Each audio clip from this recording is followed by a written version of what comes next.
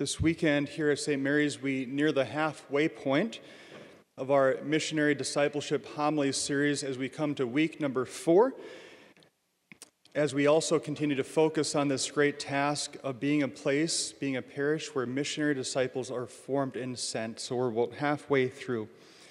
Last weekend and again this weekend, we want to focus on the life of prayer. Everyone, on the life of prayer. That might beg the question as to why. If our goal, right, is for all of us, every single parishioner, every single baptized one among us, to be a missionary disciple who's formed and sent, if that's our goal, I think we all know that the life of prayer would be the very heart of what we do. The life of prayer is at the center. John Paul II said that education in prayer should be the central point of any pastoral planning. Let me say that again. Education in prayer should be the center of any pastoral planning. So if we're trying to lay out a bit of a pastoral vision for a parish, then listening to a saint, we know that prayer and education in prayer for all of us should be at the very center. Now, if we take that one step further, we can say that the parish, everyone, the parish, is meant to be a school of prayer, right? A school of prayer where prayer is taught. Now, if this, in any parish for that matter, is meant to be a school of prayer, where is prayer lived, right? Where do we live prayer? We live it right here. We live it in our soul and in our heart. This is where prayer is lived. Now, I think for many of us, I don't want to tell you what you think, but it seems that oftentimes for many of us, myself at times, we can kind of resign ourselves to just living a rather shallow life of prayer. Hear that rightly. That sometimes we just lack any confidence that I can have a rich, deep, meaningful, life-giving prayer life, right? And sometimes we just resign ourselves to, I'll say grace before meals. I'll throw up a few Hail Marys when I need to. I'll walk in, I'll use a little holy water, I'll sit down, I'll just you get the point. And we just kind of say, well, that's just going to be my life of prayer. If we have confidence, everyone, that a rich, meaningful, life-giving prayer life is possible, then it can happen.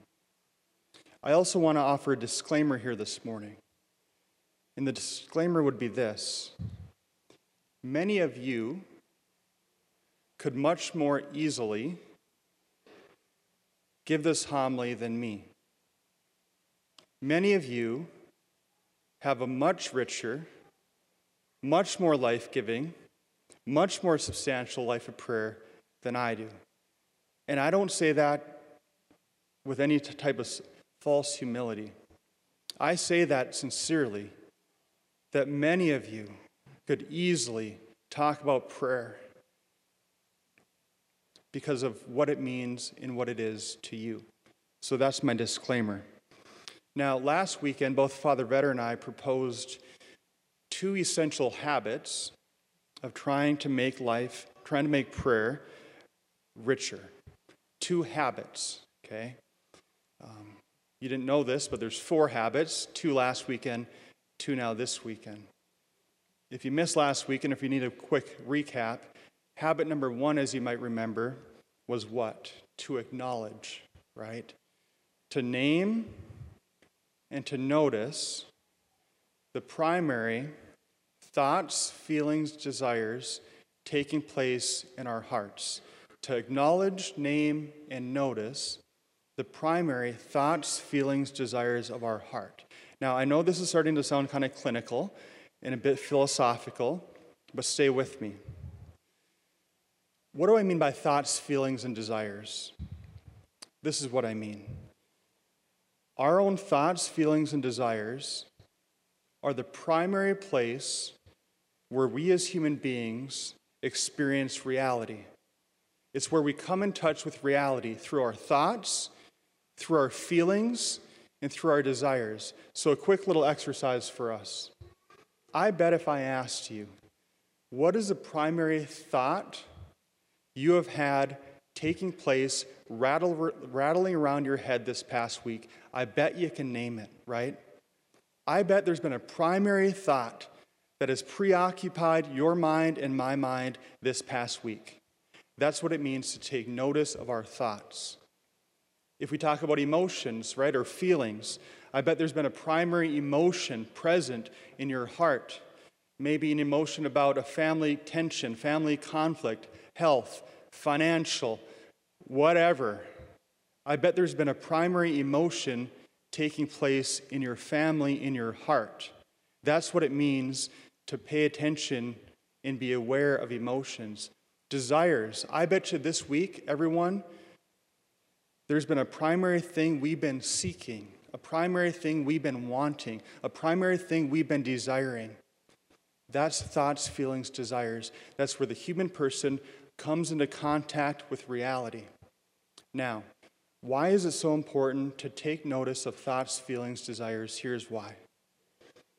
Many individuals today, and maybe throughout history, oftentimes have very little awareness of what's happening right here. All we're asking, all this is proposing, is just take notice of what's happening in your heart.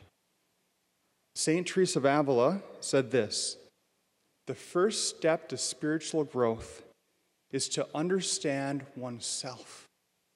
To understand oneself. When we do so, by naming, noticing, acknowledging thoughts, feelings, desires. That's step 2. Father Vetter walked you through that last week if you're at the 9 o'clock Mass. Probably much better than me, but there you go. Number 2, relate. Relate. So now that we take notice of thoughts, feelings, desires, what do we do with them? We entrust them to who? To God. We share them with Jesus. We tell him about them. We entrust them to him. We hand them over to him. We relate them to him. Now, I also want to be clear about this with relating things to Jesus. Relating things to the Lord presupposes this: that God exists, that God is present, that God cares and is interested in who? In you. Right? It's really hard to relate things to Jesus if we don't believe he cares about us. It's really hard to relate things to Jesus if we don't think he's real. Let me give you a little example. Imagine walking into a pitch dark room, pitch black, you can't see a thing, and you just start talking. And you kind of have a little bit of hope that somebody else is in the room listening. How many of us approach prayer like that? God, maybe you're out there, maybe not. I'm going to just throw this out there, and if you're listening, I hope you catch it. If that's how we see God, that's a whole nother issue. That's a whole nother homily series, okay? Relating things to Jesus, everyone, we stand on the ground of faith that God is not only present, but he cares about you. That's what it means to relate. Those were the first 2. Now, this weekend, we want to introduce two new habits. They're the last 2, and both begin with the word R, letter R, Number 3, habit number 3 would be to receive. Receive. Now, this is really hard for us, right? And here's part of the reason it's so hard for us to receive. Do you remember in the Gospels when Jesus says, ask and you shall receive, seek and you will find, knock and the door will be open to you. Whoever asks, receives, seeks, finds, knocks, the door will be open. Remember that? What does Jesus mean by ask and you shall receive? So does he mean ask for $1 million and he'll give you $1 million?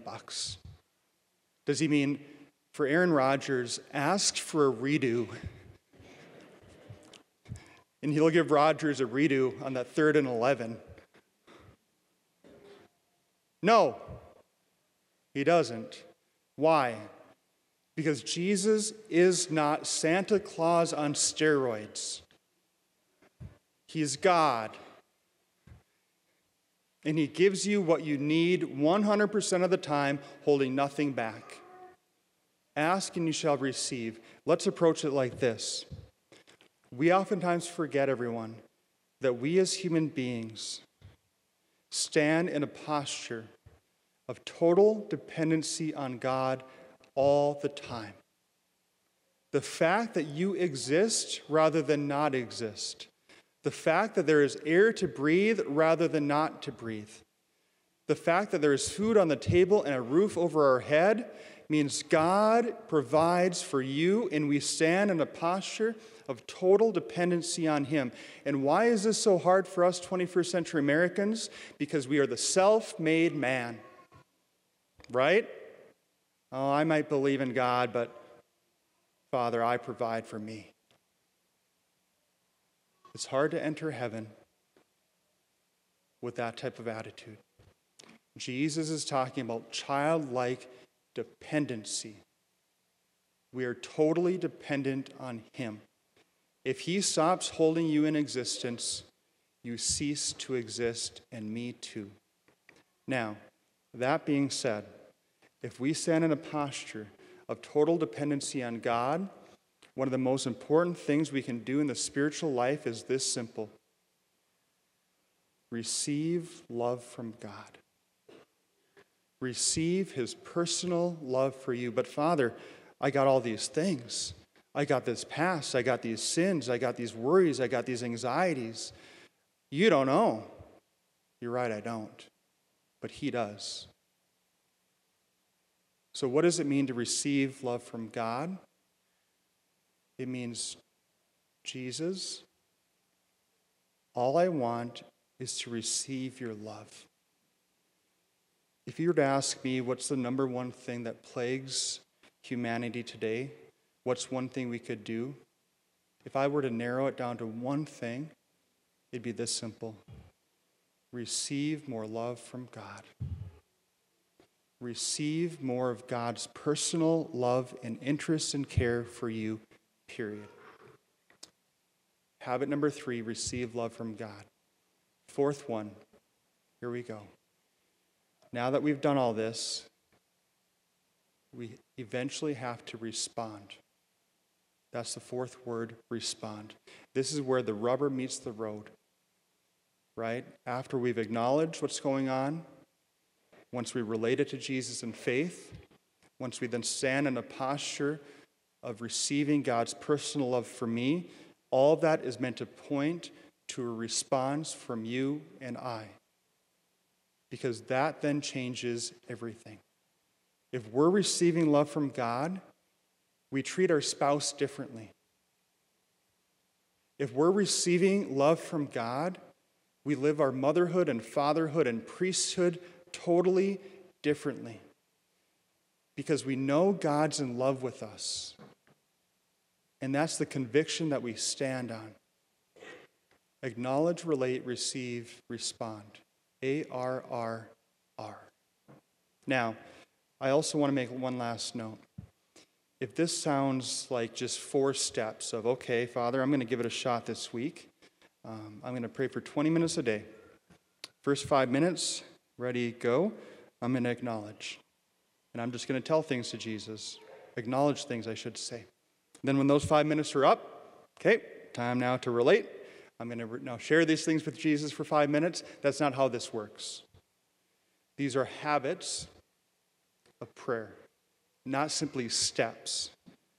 So where do we do this? What does this look like? It can be done not just in church.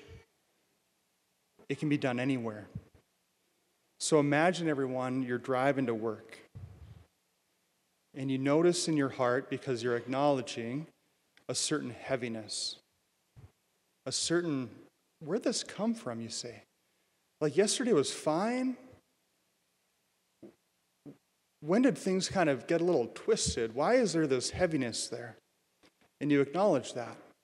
And then you bring it to Jesus, and you realize this is more than just the Mondays. This is more than just January in North Dakota. where did this start? And then all of a sudden you remembered that right before you left the house, you and your spouse had an argument. And it went unresolved. And some things that were said were hurtful, both that you said and received. And then all of a sudden you say, that was it. That's when things got heavy. This is what we mean by self-awareness, naming it, then bringing that to Jesus, say, Jesus, I'm sorry. I'm going to do better next time. When I have a break at work today, I'm going to call my spouse and say, tonight we're going to go on a date. And we're going to talk about that. That's you then responding. So do you see how this plays out, not just in our spiritual life, but life in general? Everyone, I hope that every single person here has much greater confidence that a real prayer life is the heart of a missionary disciple. May we acknowledge, relate, receive, respond. Give it a shot this week.